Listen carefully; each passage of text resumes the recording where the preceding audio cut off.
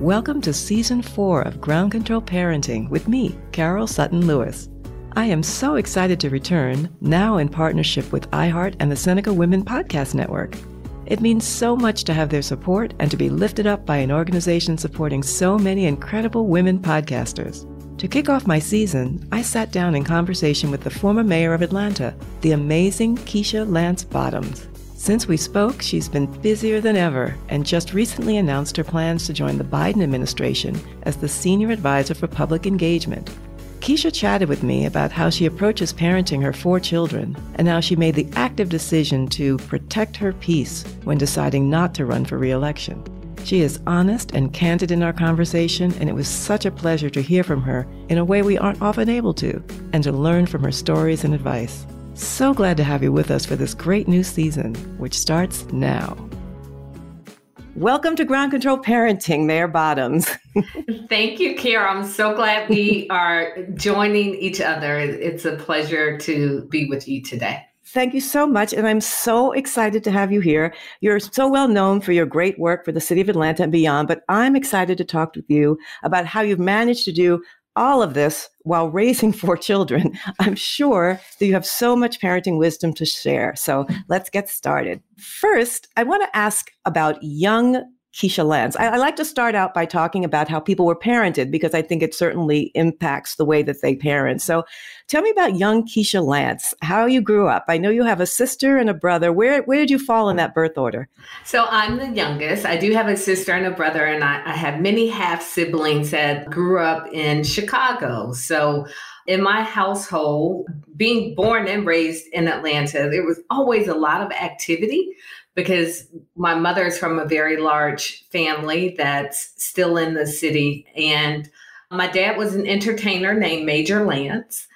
And he believed in us experiencing all of the things that he experienced. So if he were packing up to go to New York or Chicago or London, we got to pack up and go too. And I remember my mom always saying that one of my sister's teachers said that our best education would be outside of the classroom, and not to ever worry about us missing school, because what we were being exposed to was so much greater. And, this is, early 1970s. So travel especially for African Americans was not as prevalent then. So it really was a unique experience. We lived in London for almost 2 years. Those are my earliest memories. And then we moved back to the Collier Heights community in Atlanta, which is a historic African-American community in the city. And just a great village is what I call it.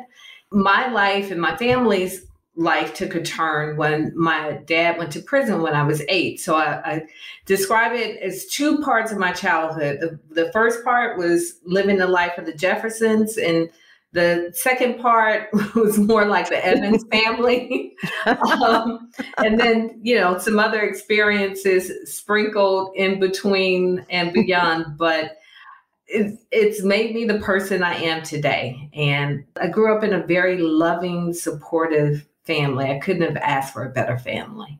Wow, such an interesting adventure. I mean, you've described in interviews about the sort of the trauma, which we can all imagine, of being, I think you were 8 and having your father be taken away. You joke about the Evans, but how did that shift the way that your family operated? Did you move around still after that, or were you pretty much staying in Atlanta?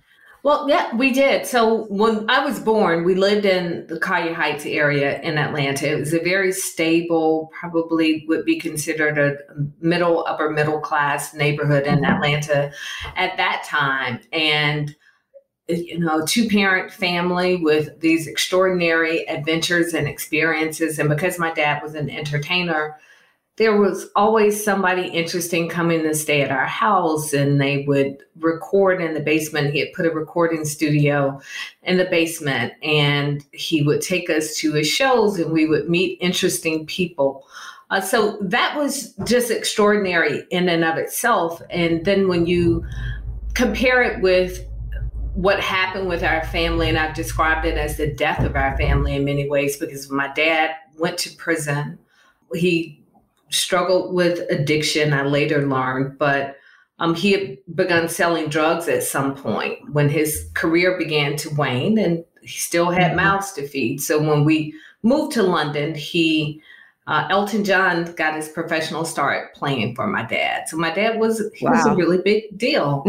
And when you compare the first part of my childhood with the second part, moving from this very stable middle class neighborhood to apartment complexes, and my parents divorcing while my dad was in prison, my mother going to work, going from being a full-time stay-at-home mom to working 2 jobs and going to cosmetology school at night. It was a very different experience in existence. I transferred schools many times, but I always said that I wanted to meet back up with my friends that I left in my elementary school, because at that time, if you moved 15 minutes outside of Atlanta, you may as well have moved to Chicago.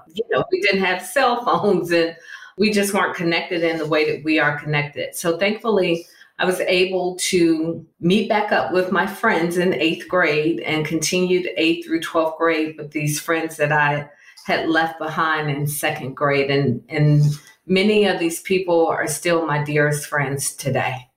Oh, man, that is great. Tell me about your mom. It was just the 3 of you children living with your mom. Is that you and your brother and sister? That's right. And at some point, my mom did remarry later on, but for the most part, it was just the 3 of us. And in terms of, or the 4 of us, rather, the 3 kids. The 4 of us, yes, 3 kids, yeah. Right. And in terms of her expectations of you guys, like your educational expectations, like her vision for how you should grow up, how did she convey that to you? I mean, clearly you had a really wonderfully progressive education as a very young child because you could see the world. You saw the world from a young age. But how did she focus on your academic work?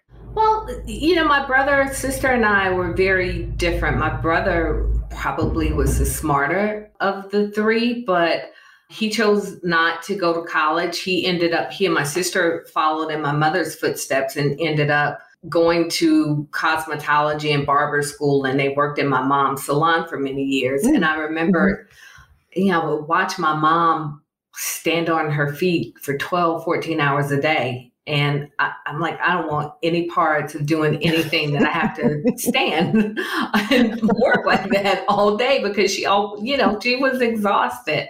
And so I always knew that I would go to college. My mom had gone to college at Clark College right out of high school.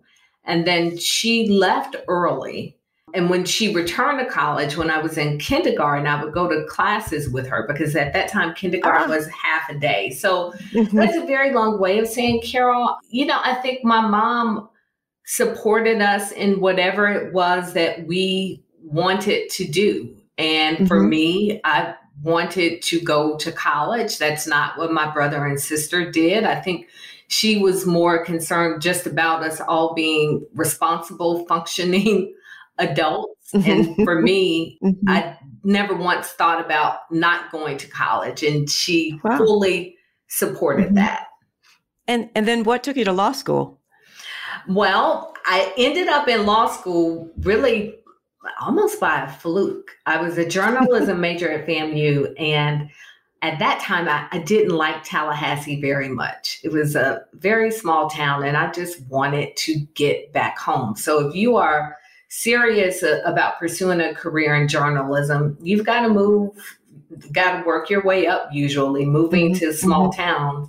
And I didn't want to do it. So I was hanging out with some friends, some guys who were some Morehouse students, and they were all applying to law school. And I remember thinking, oh, okay, so we're doing that now? Oh, okay, well, yeah, okay, well, law school it is. And so I applied to law school. And, really was a way of delaying probably my professional start. But in the back of my mind, I was going to be an entertainment attorney, and I was going to go get all the money that the record companies had taken from my dad. And then I wanted to help people like my dad who had been in prison, and I felt, had not gotten a fair shake. So I had all kinds of dreams, but the one thing I was certain about, I did not want to go live in a small town. So it was just delayed. But I also wanted to do some legal reporting and work as a legal analyst. And I thought having a law degree would be a great way to kind of jump the line and not have to live in Tifton, Georgia. Tifton is a great place, by the way, but as a 21-year-old college student, I couldn't appreciate that. Oh, man, that resonates so strong with me. I'll just take a quick second to tell you that I had no idea the parallel tracks we were on, because similarly, I got to college and my father said to me, it's time to have a doctor in the family. You need to be a doctor. And I thought, I went to one bio class. I was like, oh no, I can't do that. And so it's like, what am I going to do? And then some friends were talking about law school, and there was a law school on campus. I was like, yeah, that's a good idea. Let's do law school. And then similarly, I had interest in entertainment, and I went to music and art high school where all the people around me were supremely talented. And I was not. And I said, these people are going to need help because they're so focused on their art. They don't have time to really focus on any of the business transactions. So funny. Of course, neither one of us actually ended up doing all that, but we started out on the same path. Well, I'm glad I'm not the only one who made significant life choices based on nothing. So that's good to hear. Yeah, no, absolutely. So let's fast forward. Okay, so you're a lawyer, you're doing these great things in Atlanta, you get married, and you decide to have children. And you, as you've said publicly many times, and your husband took the road to adoption, and you turned to it after several unsuccessful attempts to be pregnant. You say, and I love this line that I've read, that you said you knew in your heart that your children were the ones to say yes to, which to me is sort of the greatest gift of adoption, that you could sort of look at your children and say, yes, you come with me. How did you talk to each of your children about adoption? Did they all know pretty early on, or is there a moment in a child's life when it's best to talk to them about that? Yeah, so with our oldest son, I always felt that I didn't want anyone to know anything about him that he didn't know about himself. So obviously there were so many people who knew that we had adopted this beautiful baby. And the natural time to begin speaking about it was when, kids get to this age and they ask questions, about, was I in your tummy? And so that was a really natural point when he began to ask questions to begin sharing with him. But it's interesting. My youngest son has asked me, why did I tell everybody he was adopted? So, their responses and reactions have been very different. And that question was one that I didn't expect. And I thought that the answers I'd given my oldest son would be satisfactory. But my youngest son doesn't he will make a great lawyer. He doesn't stop at one answer. He had 12 more, which I won't get into because I don't want to get in trouble with him, because he watches and listens to everything that I do. So, that was always just this good natural conversation point. But as even when people have biological kids, they all have different personalities, and what works with one doesn't work with all. So right. I think it may be, I appreciate your youngest perspective, particularly I too was the youngest as you were. And so I understand their interest in sort of fitting in and sort of why rock the boat or why. But as you well know better than I, knowing is much better than knowing, for the reason you told your first one. We've all heard about people that don't know and then they find out. So yeah, he sounds like a really thoughtful young man. He really is. And I remember with my oldest, sitting in the kitchen with one of his friends one day, and she said something to him about being adopted. And he said, I know that. And she looked at me, and they were maybe 6 or 7. And she said, Miss Keisha, you told him? So in this kid way, she was going to be the one to tell him. And she was going to drop the bomb and was stunned that I had already told him. But those were the situations that I never wanted to have them experience. I didn't want anybody around them to know something they didn't know about themselves. Right. No, that's wise. And actually, that's a good segue into my next question series, because I want to talk about parenting while you're running a city, parenting through the pressures of being a public elected official and a mayor of a big city, because as your children, it becomes harder, I imagine, to protect them from things that they haven't heard already. As I've mentioned, my father ran for office, but it was for a judgeship. But my uncle ran for 2 offices in New York City, the last one being mayor. And I can remember as a young child feeling very conscious of all that meant in terms of what would hit the paper, and the press wasn't always nice. So my questions in this vein come from a place of sort of knowing how tough it can get. So, but before I even get to that, I want to ask you generally, okay, you're the mayor of Atlanta. Every day you wake up to some new information about what's going wrong. How did you manage with respect to your own family to sort of keep with the parental perspective of, I don't want to alarm people, my children unnecessarily? How did you keep what was going on in the outside world from encroaching all the time in the household? Or did you always have to sort of tell them what was happening and then make sure they weren't as concerned as they could be? Well, given the ages of my kids, so my kids, they've grown up. 4 years is a long time in the life of children. And it has been nearly impossible to keep information away from them, but I try and take every opportunity to put it into context. So, for example, again, going back to my youngest son, who is just an information junkie, there's a local news station that really was not fair to me. And it's interesting that he picked up on that. So I had the news on one day and he said, "Why do you keep watching this?" He said, "They're clowns and you keep showing up for the circus." And I thought, well, okay. And does he need a job as an advisor? Yeah, I think he's been here before. He's 11. And I had the television on, one of the morning shows, and they do the local news cut-ins. And he said, "Why do you keep watching this? I don't mind watching the morning show." And he said, "But you keep watching," he said, "you keep watching this station and they're not nice to you. I don't understand why you keep watching." So it's a good question, right? So what I have said to him, and I say to my kids, you're not going to be able to control what people say about you. And does it matter if what they say is not true? What does God say about you? What do you know to be true? But it's hard, and they are taking it in. And we did the parade. The Braves invited me to participate in the parade when they won the World Series. So we did part of the parade in Atlanta, and people were cheering and they were so happy, and the kids were with me. And we got into Cobb County, which is a little more red, and we would hit pockets of people booing.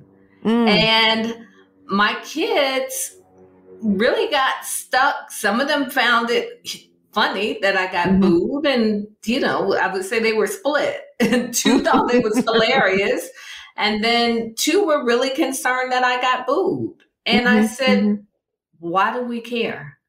I didn't, if somebody wants to boo me, it comes with the territory. There are going to be people you're going to encounter throughout your entire life who aren't going to like you for any reason other than the fact that you exist.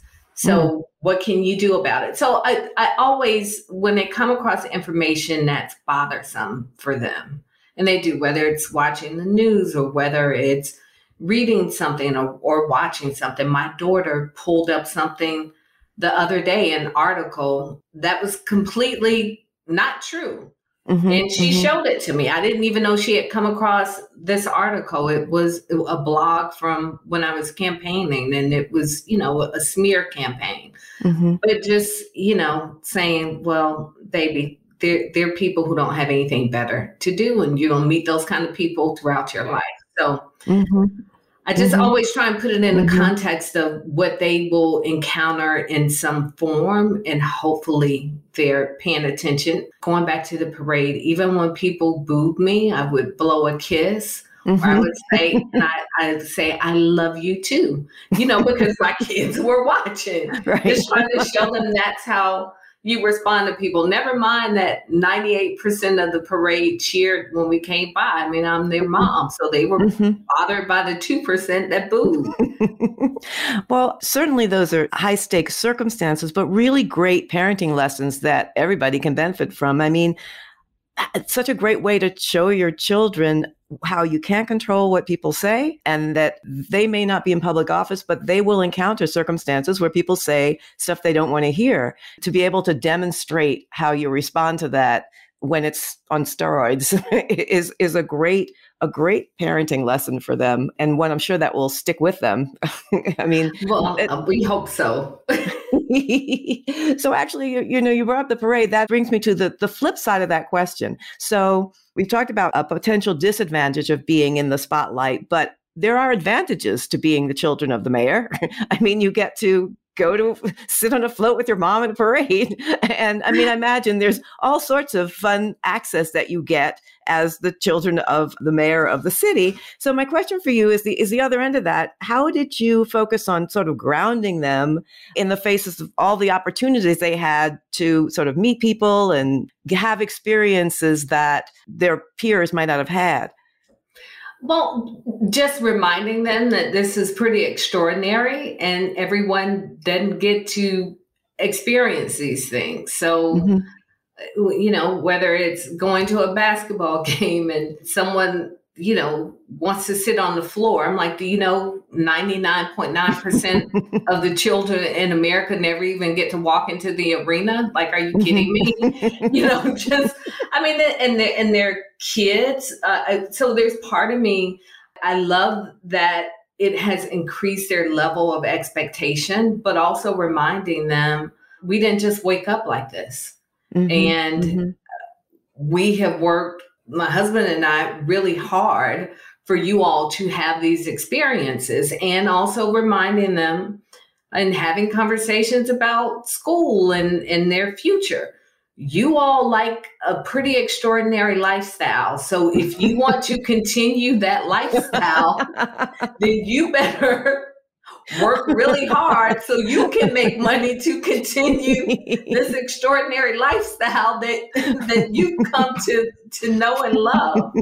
And taking opportunities to just try and make sure that they're grateful. So when I was on city council, I did this a lot. I used to take my oldest son, especially, with me to do community cleanups and taking the kids with me to do volunteer work, whether it's feeding the homeless or whatever the experience may be, trying to balance the two. So you get an extraordinary opportunity to go to the All-Star game or to the World Series in Atlanta, but there's also this extraordinary responsibility for you to show up and help feed the homeless and help clean up the community too. We'll be right back after these messages. Welcome back to the show. So your tenure as mayor was marked with great accomplishments, but what a heck of a time to be in office. First, there's COVID, and then there's the George Floyd summer. There was a lot going on, and there was a lot going on for you as the mayor. But in addition to experiencing all this in terms of having to focus on how to help the many, many people you were responsible for, you then had this family at home you also had to focus on. So, I mean, with COVID, were all 4 kids schooling at home? And with George Floyd, did you have, and all that went on as a result of it, what kind of measure did you have to take to sort of put on your parenting hat and make sure that they were as okay as they could be while you were looking out for the city of Atlanta? So what was really interesting about COVID, and we know there were so many people experiencing the absolute worst of circumstances. But the irony for us as a family, we spent more time together than we have ever spent together in the existence of our family. I'd never spent that much time at home with my 3 younger kids in their entire lives. So When my oldest came, I took time off. I worked part-time, but really, by and large, a stay-at-home parent. I didn't want to miss a beat. The second one came, not so much. I ran for office the year that he was born. And by the time the twins came, I didn't take a single day off when they came. I just kept it moving. So this was the most amount of time that the six of us had ever spent together. So I really appreciated that time together. I hated that it was at the expense of what so many people were experiencing. But it also meant being very structured about getting them up, getting them logged into school, making sure that I could sit down and, in those early days when we weren't moving around at all and working with my team and making decisions on behalf of the city. So I did it in a more public way, but I did what every other parent with school-age kids did during that time. We just did what we could do, the best that we could do. And I just remember thinking, my gosh, lunchtime comes this early, because as soon as I get them up, get breakfast, get them. And prior to COVID, my mom was coming every morning to help get the kids out the door and fix breakfast. So it was my husband and I. So by the time I got breakfast, got them logged in, sat down to work, somebody was knocking on the door. It was like, we're hungry. It's lunchtime. I'm like, it's 10:45. It can't be lunchtime. But it was.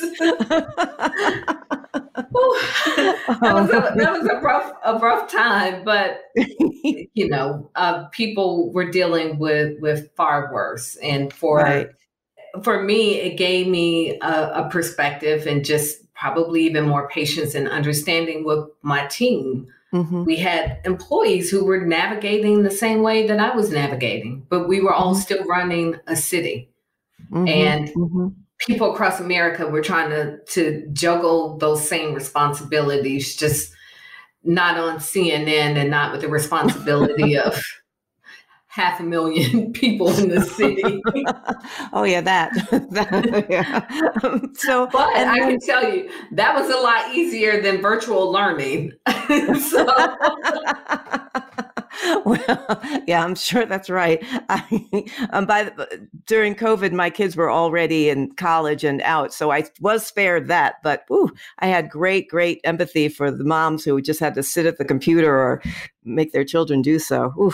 So, and then comes the horrible George Floyd murder and all the reaction to that. And you've got 4 Black children that you've got to sort of help understand, and a city, but also at home, you've got children that you've got to talk to about this and of varying ages. I mean, I imagine your oldest was pretty cognizant, but the youngest ones, I mean, it must have been, was it a family discussion or did you have to talk to them all individually? It had to have been individual. I don't remember sitting them all down. And my oldest son was in the class of 2020, that senior class that experienced disruptions, March, their senior year. He came home one day and never went back to school. So, dealing with all of that too, with kids, and my son at that time was 18, or 17, turning 18. It was just not a good time, period, for kids of a certain age. And then going into the summer, and I remember my son was out somewhere. And I touched on the speech that I gave May 29th. I was in touch with our police chief. We could see what was happening around the country, getting updates, asking what were we seeing and hearing as it related to protests in Atlanta, because by that time we had all witnessed this tragic murder. We had all seen the footage by that point. And talking to my son, going, where are you? Just feeling so helpless as a mother, as the mayor, that none of us could make sense of what we witnessed with George Floyd. And on top of that, worrying about where my son was, what could possibly happen to him, and knowing that things were so volatile across the country that there was not a single thing that I could do to protect him as his mother, and I couldn't do anything to protect him as the mayor because there were so many things that we just weren't in our control. The only thing that I could do to protect him was to ask him to please come home and not be out, because we didn't know what to expect in the streets at that point. Yeah, that it is so many traumas on top of traumas. I mean, we are still experiencing, which actually leads to my next topic, which is the mental toll that all of this has taken on us as a nation, us as a people. And you have talked about, this is a segue into your deciding not to run again. And you've talked about your decision not to run for re-election as a decision to step back and protect your peace. And I have to tell you, when I read that, I just stopped, because to protect your peace, that's such a wonderful way to describe that need. And all of us can so identify with that. And you've also talked about how as women, we don't often stop to adjust the S on our chest. I mean, we just keep going. And again, it resonates so strongly with me, with parents, particularly with Black women parents. Can you talk a little bit about how you've come to find how important it is to protect our peace as Black women and mothers, and how tough it is for us to do that? Oh gosh, it's so hard. There are so many expectations that are placed upon us, and this belief that we really are superhuman. And in many ways we are, but the reality is that we all have capacity. We all have a limit. And I've heard people say, 2020, the great resignation. I think it's the great reevaluation. And for me, that's what it was. Like, what do I want? How can I be my best? And a real turning point for me, I did a press conference, and a young woman had been killed, a teenager in the city. And I had maybe 2 reporters reach out to me afterwards, privately, as a check-in.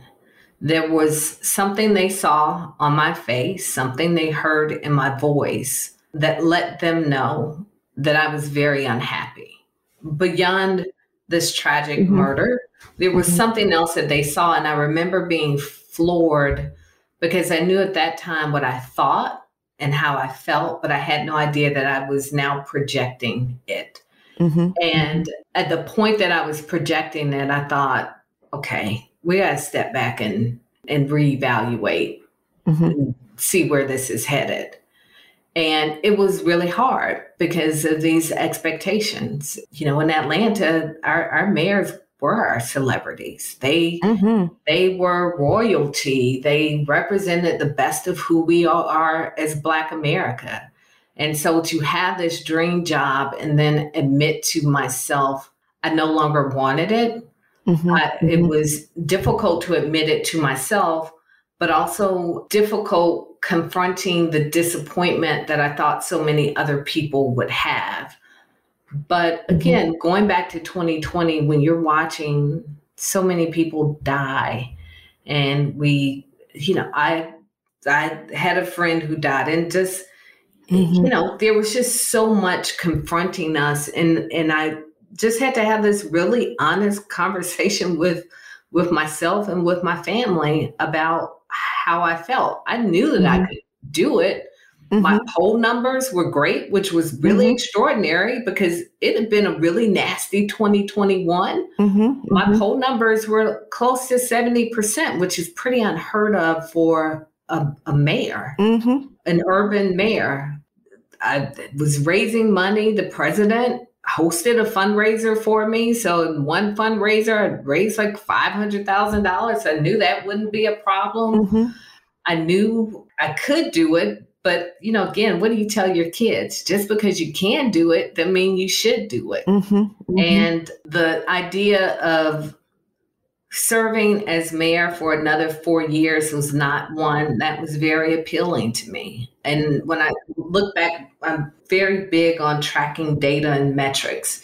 So we were constantly tracking. We had gone through and created the spreadsheet. Every single thing I said in my inauguration address, everything I committed to, we were constantly tracking. And I just saw the checks and they were checking off. So I knew I had done what I had set out to do as mayor. And for me to run again, I would have to have that same desire and energy and a completely new agenda for the next 4 years. Or I could say, voters get to decide every 4 years.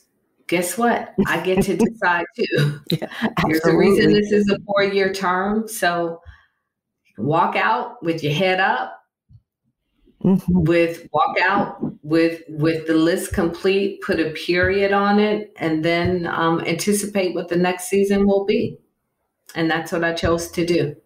So I'm stopping because the word brave just comes to mind. It just seems like, you said something that I actually had written down as one of my own lessons of your move. And that is, just because you can doesn't mean you should. And I think that's such a great thing to remember for everyone, because we're so, we continue to climb ladders without just looking ahead, not looking around. And it's really important that we just take a minute. Again, protecting our peace is just like, I'm going to just borrow that.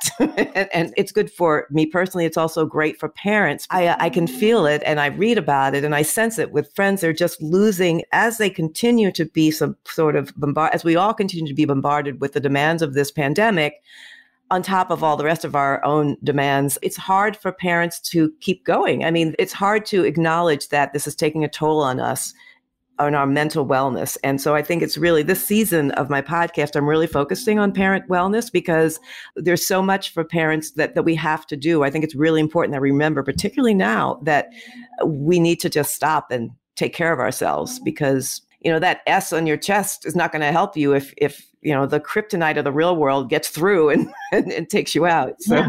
And Carol, as you were talking, I just thought about how we began the conversation talking about the decisions we made to go to law school. Mm-hmm. So for me, that was at 21. I made this decision not based on anything other than everybody else is doing it, and yeah, so I'll do it too. And shame on me if at 51 I made that same decision. And I remember towards the end of my term telling my husband, I said, I feel like a hamster on a wheel, that I get up to run as fast as I can on this wheel, and then I stop to lay down so I can get up and run on it again. And I don't think that's a way for anyone to exist. It's not sustainable. And I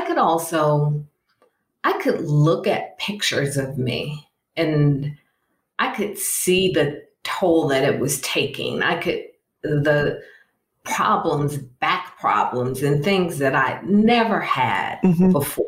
Physically, I could feel myself breaking down, because and again, that's my job as mayor. There are a lot of people who have really, really stressful jobs and don't have even an iota of the support that I had as mayor. But we see people who die early from heart disease. My dad died at 55. And I turned 52 in January. I began to think at some point before I made the announcement, if I had 4 more years on this earth, how and where would I want to spend those 4 years? And I'm grateful that I had the ability to make the decision. I know a lot of people don't have that ability. They don't have the choice to leave their job. And some people said, you quit. I'm like, no, I decided not to run again. I signed up for 4 years and I stayed until the very end, working my tail off until the very end. But I looked at a picture yesterday. I was in City Hall for an event and I stopped in to see our new mayor. And I was laughing with my mother. I'm like, do you recognize her? Like, I remember that lady. Because I look different because the stress of not being there is gone. And I want to be clear. I could handle the stress. Mm-hmm. People do it every day. I did it every day. So it's not about an inability to handle it. It's about, how do you want to be your best self? How can I be my best self for me so that I can be my best self for my husband and for my kids? Absolutely. Yeah, I definitely, I want to second that, because it's not a question of ability or inability. It's a question of the ability to look beyond whatever this immediate thing is, just because you can do it, and say, to your point, that sure, I can do this, but I could probably do a lot of other things much better. And why not do the things that you can do better? And so I applaud this, and I'm grateful to you actually I'm glad that you did this, but I'm also grateful to you for talking about it, because it's really important in the concept of wellness to talk about this, to focus on the importance of taking time for yourself and making sure you've said in an article I read about how you've applauded sports figures and people who have very publicly stepped away. The difference is that you actually did what you set out to do. I mean, not to take anything away from them. They had to step down before they could meet a challenge, and you met the challenge. And so it seems that it's even a stronger case for doing that. So just one final question on this. So how did your kids react when you told them that you weren't going to run again? Two of the four were happy.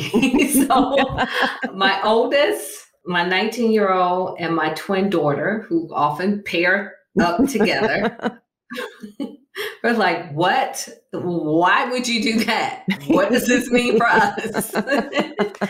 And my 13-year-old and my twin son, in keeping with their personalities, were, Mommy, we just want you to be happy. Whatever makes you happy. And my 11-year-old son is now very happy that I take him to school every day, and I go to basketball practice 4 times a week for 2 hours with him.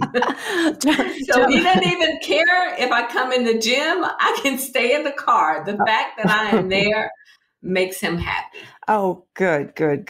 That's good. And if there comes a day when you are not able to do that for whatever reason, you can remind him that this is to remember how good this is.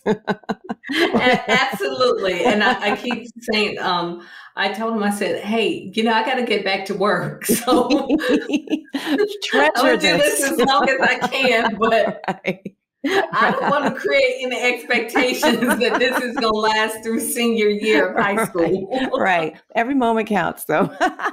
Okay. So Mayor Bottoms, I'm going to have to wrap it up here. But first, I want to say thank you so much. Thank you so much for coming and joining me and talking with us. It's been a wonderful conversation. And I'm sure that parents listening really appreciate your really valuable and important advice and hearing about your experiences. But before you go, there's one final thing that I'm going to ask you to do, a very quick GCP lightning round. It's a bonus round. And I just want to ask you a few questions. I ask all my guests these questions. And so if you're ready, I can just rapid fire you. You ready? So just the answers, no explanations, just answers. Yeah, just answers. But they're really simple. Okay. So the first one is, what is your favorite poem or saying? Or one of them?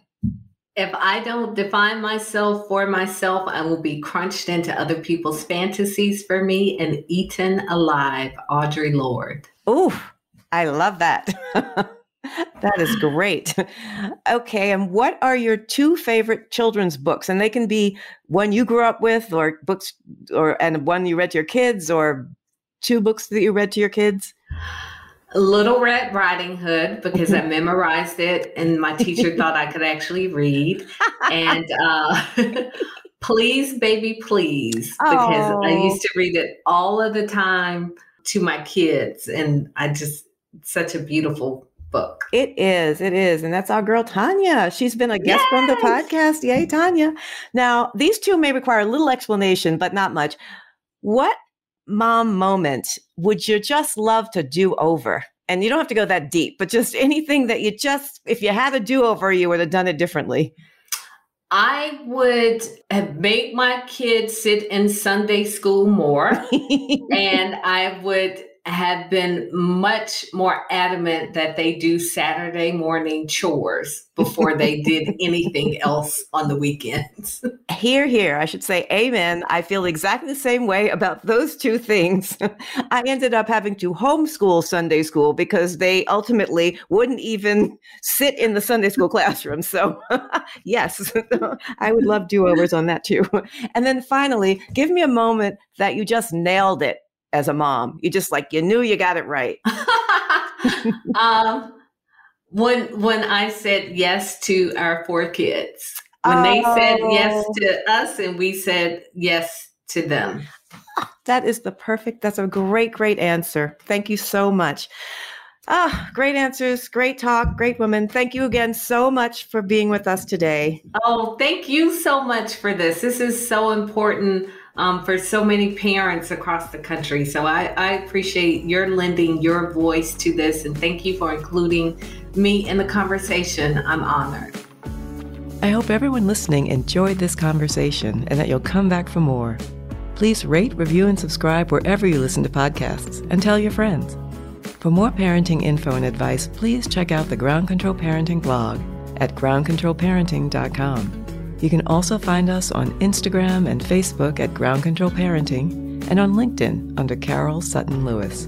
This episode of the Ground Control Parenting with Carol Sutton Lewis podcast has been sponsored in part by Paramount.